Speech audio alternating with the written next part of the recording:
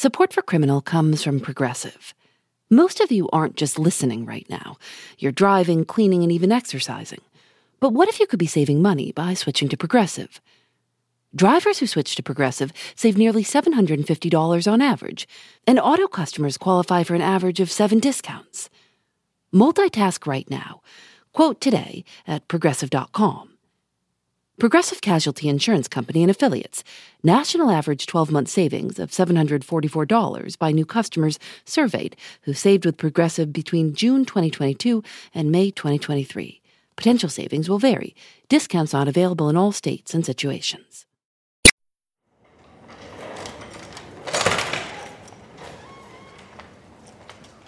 Oh, look at this. This is something. So this is like everything under the sun. I'm looking at... That's very close, yes. I mean, I've seen lawnmowers, stock car, whatever It's a soapbox derby car. There are trunks. There's some lawn equipment. This is Blair Tarr, curator for the Kansas Museum of History, which is part of the Kansas State Historical Society in Topeka. Inside the museum, behind 2 enormous double doors, is an area not open to the public. It's a huge warehouse with floor-to-ceiling shelves lined with the most random assortment of objects. The pink thing that you see up there is actually a breast enlarger. And we do have the male equivalent as well in the collection. So it is a little bit of everything because we are charged with the history of Kansas and collecting for it. And, any aspect of Kansas life, we try to collect a little bit of it. We've got over 100,000 artifacts here. They've got the gallows used to hang Richard Hickok and Perry Smith, the 2 murderers Truman Capote made famous when he wrote In Cold Blood. They have their gravestones, too. And they have a revolver that was hand-carved out of wood by an inmate at the state penitentiary in Lansing. He used it to try to bluff his way out of prison. But we were there to learn about a woman and her hatchet. She said very early on that when she would be photographed, she wanted to be photographed with a Bible in one hand and her hatchet in the other. Carrie Amelia Moore was born in 1846 in a farm in Garrett County, Kentucky. Her father, George Moore, was a wealthy farmer who always had a corncob pipe between his teeth. Carrie said that when she was a little girl, she admired her father so much that she filed her own teeth down to look more like him. Her mother, Mary Campbell Moore, was raising 4 stepchildren and nearly always pregnant. She spent the end of her life in an asylum.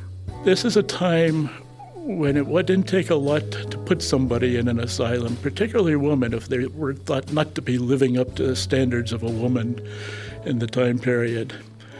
She was put in the asylum by a son who owed her money. And all he really had to do was say, my mother is crazy, you've got to take her in. And that was really about all that was needed to do that in the 19th century. So Carrie never believed that her mother was really insane. When Carrie was 19 years old, a young doctor showed up at the family's doorstep. His name was Charles Gloyd. He was said to be a smart guy. He spoke several languages, opened a small school, and rented a room in the Moore's house. Carrie wasn't allowed to be alone with him under any circumstances. Her mother said he was an active drag on the energies of those around him. But Carrie liked him. He would leave secret notes for her inside of books. She would reply and sneak the books back onto his nightstand. After 2 years, they set a wedding date. Her mother was furious. On the day of the wedding, Charles Gloyd showed up drunk. I did not find Dr. Gloyd to be the lover I expected, she wrote. He was never home, out drinking every night. Her parents visited and found Carrie in worn-out, dirty clothes with no food in the house. They convinced her to get out of there and move back home with them. Within 6 months, Charles Gloyd was dead. She prayed for a new husband. She wrote in her diary that she didn't have anyone in mind and asked God to pick someone out for her. A week later, she saw an older man in the street with an extremely long white beard and a, quote, startling appearance. His name was David Nation. He's looking for somebody to take care of his household. And this happens a lot in the 19th century, too. You have women trying to find some sort of support. You have men who are trying to find somebody to run their household. It's a marriage of convenience in a lot of ways. They married in 1877 and moved to a very small town in Kansas called Medicine Lodge. She really comes into her own, I think, at this point because she gets involved with the community. She becomes involved with the Women's Christian Temperance Union because of her first husband. She's very much interested in the idea of prohibition. And she has a lot to say about that, about how this affects a woman. Obviously, Americans have been drinking alcohol since the Pilgrims. But in the 19th century, the weak beer and cider everyone was drinking at every meal was replaced by rum and whiskey. And it took people a little while to realize that there was a pretty big difference in the alcohol content. Something was up. By 1830, the average American drank 3 times as much as we drink today. You know, I guess the idea here is that women are the ones that bore the brunt of a lot of this alcoholism, because if the husbands were drunk all the time, they weren't going to work and they weren't helping around the house. And they were spending valuable money that could be used to feed children and their wives. Carrie was not shy about putting forth that idea. Not only were men blowing all their money on booze, they'd come home drunk and be physically abusive. Bars attracted customers with gambling and sex, so husbands often brought syphilis and gonorrhea home to their wives. And while women had no legal recourse against their husbands, they could advocate for prohibition. Kansas was the first state to prohibit alcohol in its constitution in 1881. Now, the law in Kansas does have that little catch-all about liquor can be served for medicinal purposes, which is a big loophole in some places, including Medicine Lodge, where there's a pharmacy that liquor is available, and obviously a little bit more than just medicinal purposes. There's literally a back room that the pharmacist has where he's serving liquor. A pharmacist might recommend rum with milk to help a woman get pregnant. Rum and aloe might cure a sore toe, and drinking rum with horse urine was prescribed for weight loss. But really, it doesn't appear it took much to convince a pharmacist to take your money and serve you a drink. Outside of the pharmacies, you could also find illegal bars all over Kansas. The old joke is that there were signs out in western Kansas, places, no beer, something like no beer here, near beer 3 miles. So it's everybody knows where there's liquor being served. It's not no great secret. Carrie couldn't stand it. She organized groups of women to go into bars and sing and try to reason with the men inside. And when people made fun of her, which they often did in the very small town, she prayed that God would send a tornado to destroy all the bars in Kansas. She would go into the jails and ask each inmate why they were there. They'd all say because they'd gotten drunk in the nearby town of Kiowa. Carrie took this information to the county attorney, and he ignored her. She then went to the state's attorney. He ignored her too. So she went directly to the governor. She wrote, "After appealing to the governor in vain, I found that I could go to no other authority on earth." And so, in June of 1900, she finished her housework, cooked a meal for her husband, and got on the road to Kiowa with a buggy full of bricks. I'm Phoebe Judge. This is Criminal.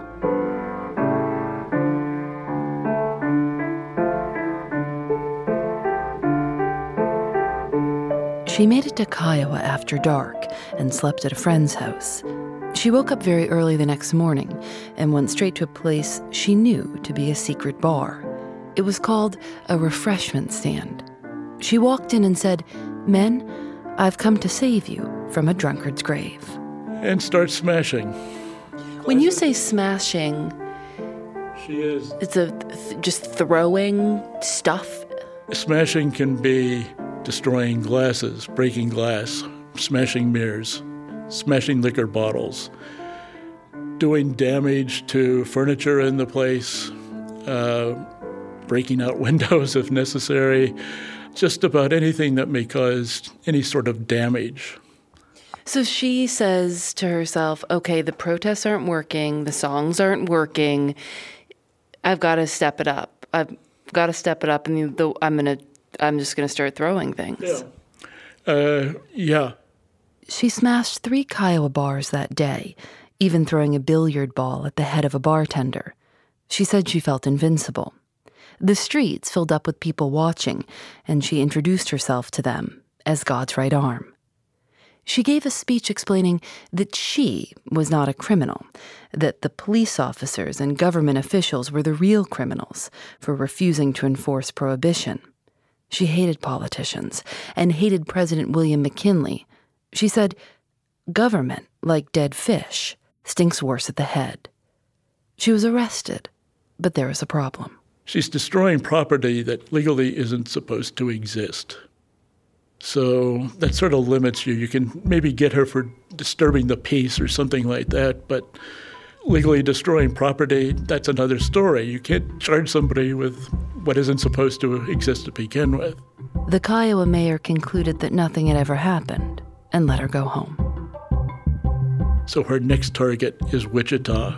She set her sights on the fanciest bar in the entire state of Kansas, the Carey Hotel Bar. And it was in Wichita that someone handed her a hatchet for the very first time.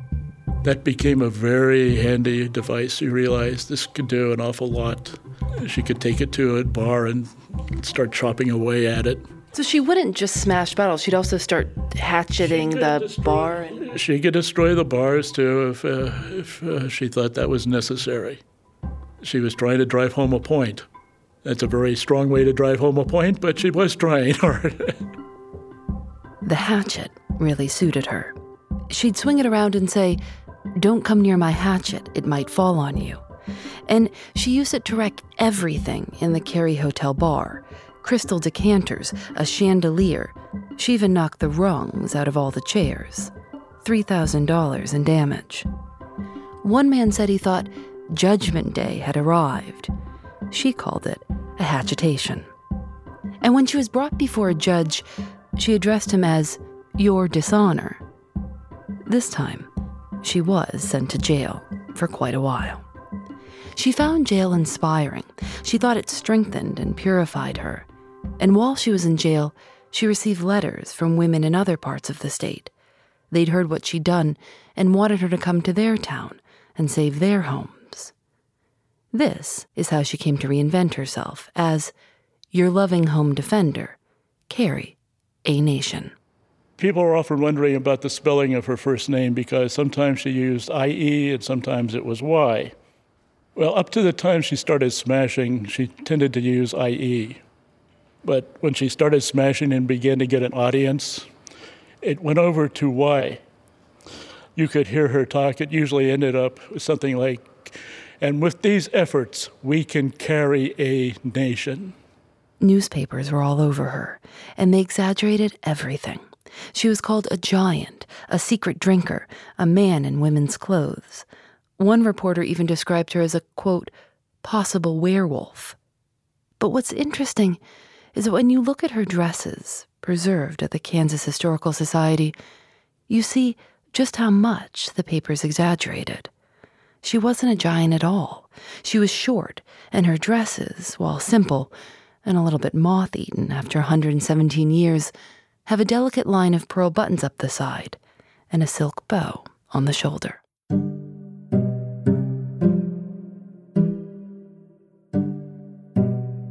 After Kiowa and Wichita, bar owners knew to prepare for her arrival.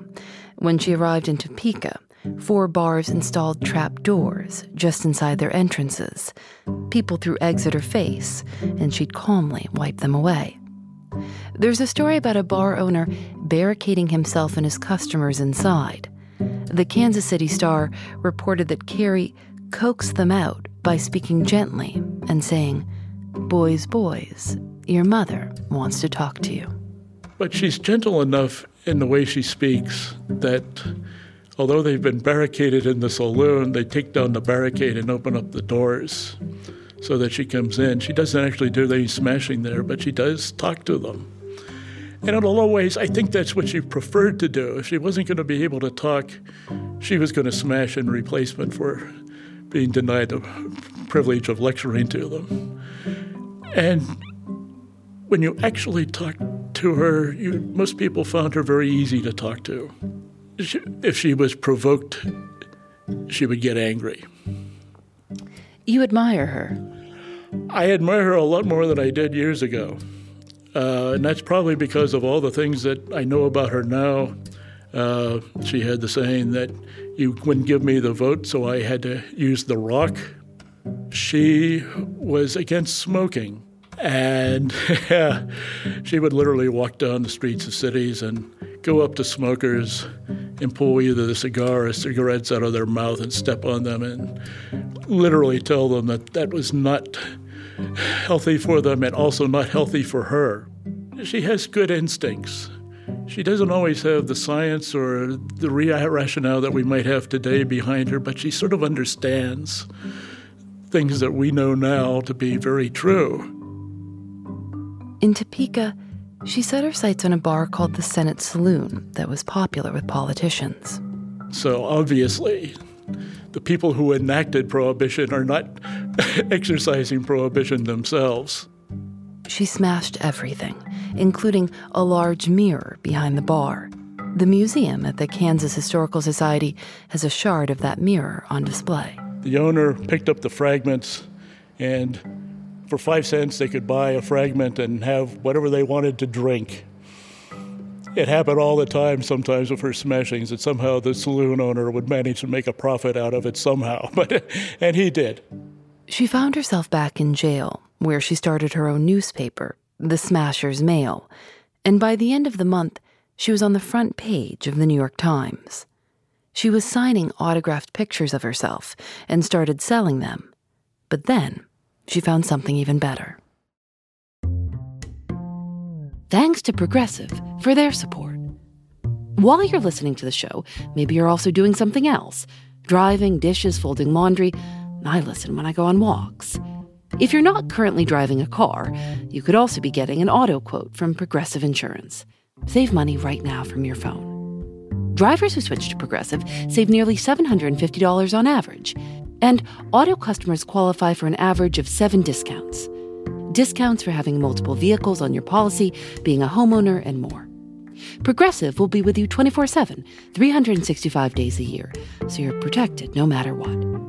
You can get a quote for your car insurance at Progressive.com to join over the 28 million drivers who trust Progressive. Progressive Casualty Insurance Company and Affiliates. National average 12-month savings of $744 by new customers surveyed who saved with Progressive between June 2022 and May 2023. Potential savings will vary. Discounts not available in all states and situations.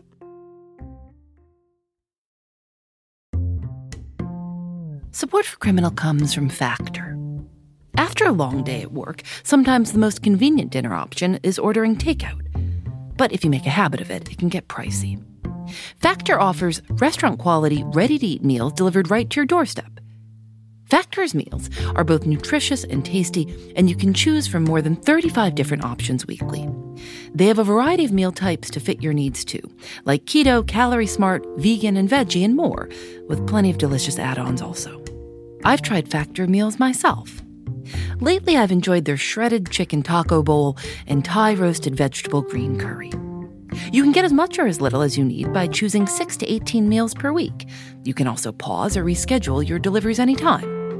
Head to factormeals.com/Phoebe50 and use code Phoebe50 to get 50% off your first box, plus 20% off your next box. That's code Phoebe50 at factormeals.com/Phoebe50 to get 50% off your first box, plus 20% off your next box while your subscription is active.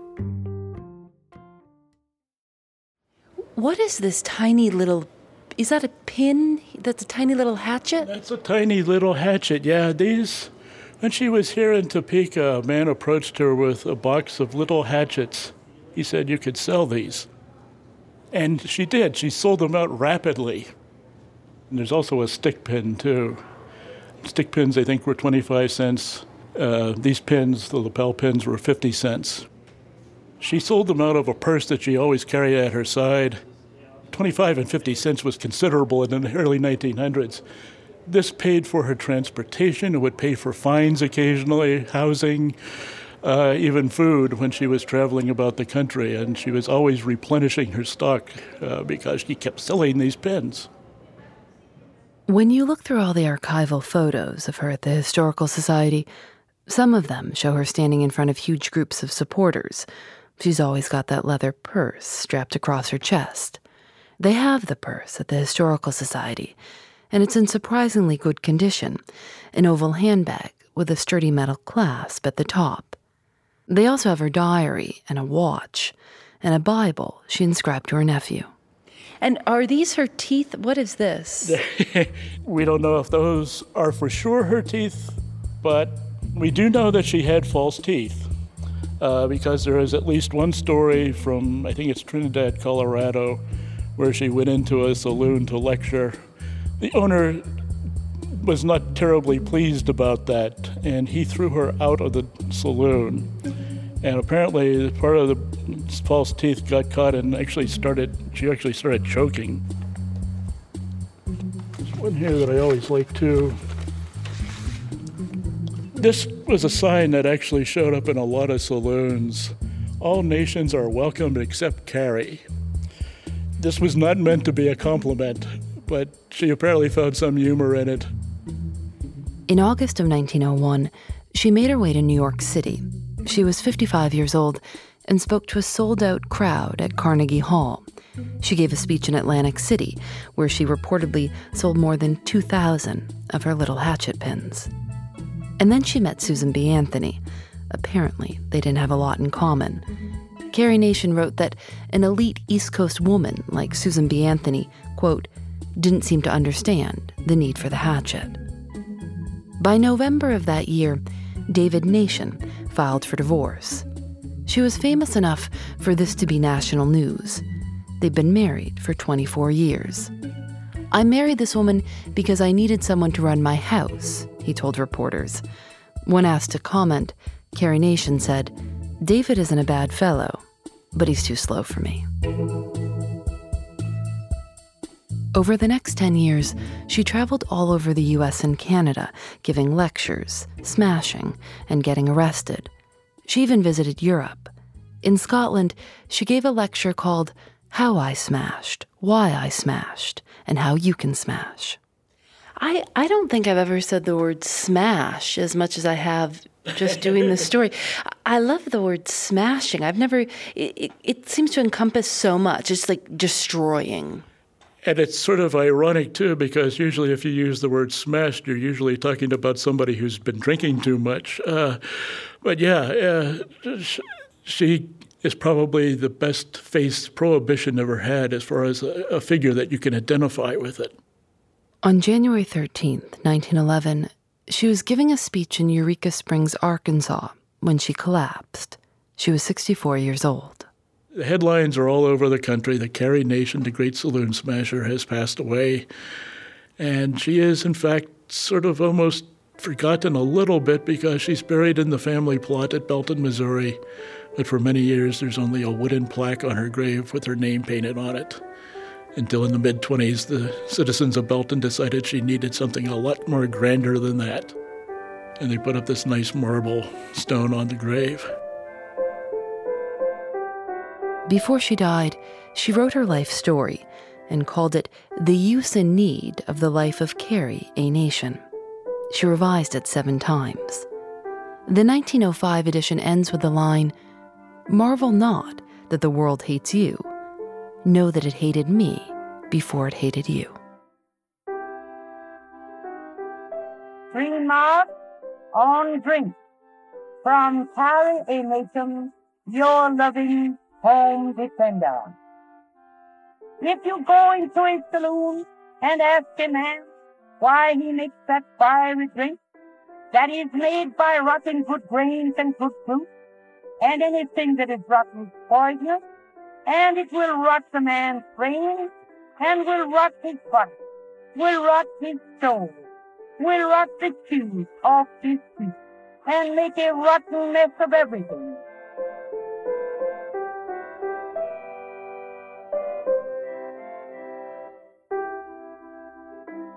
We liked Carrie Nation's tiny hatchet pins so much, we thought we'd try to make some of our own. They say Criminal on the handle. If you follow the link in the show notes or go to our website, thisiscriminal.com, you can get one before they're gone. Criminal is produced by Lauren Spohr, Nadia Wilson, and me. Audio mixed by Rob Byers. Our intern is Matilde Urfolino. Special thanks to Maya Goldberg-Safer. Julian Alexander makes original illustrations for each episode of Criminal. You can see them at thisiscriminal.com. We're on Facebook and Twitter at Criminal Show.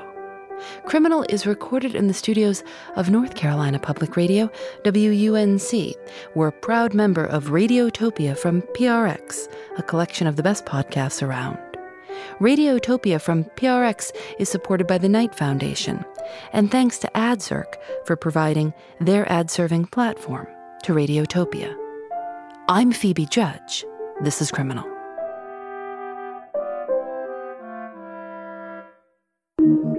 Radiotopia from PRX. Thanks to Progressive for their support. Most of you aren't just listening right now. You're driving, cleaning, and even exercising. But what if you could be saving money by switching to Progressive? Drivers who switch to Progressive save nearly $750 on average, and auto customers qualify for an average of 7 discounts. Multitask right now. Quote today at Progressive.com. Progressive Casualty Insurance Company and Affiliates. National average 12-month savings of $744 by new customers surveyed who saved with Progressive between June 2022 and May 2023. Potential savings will vary. Discounts not available in all states and situations.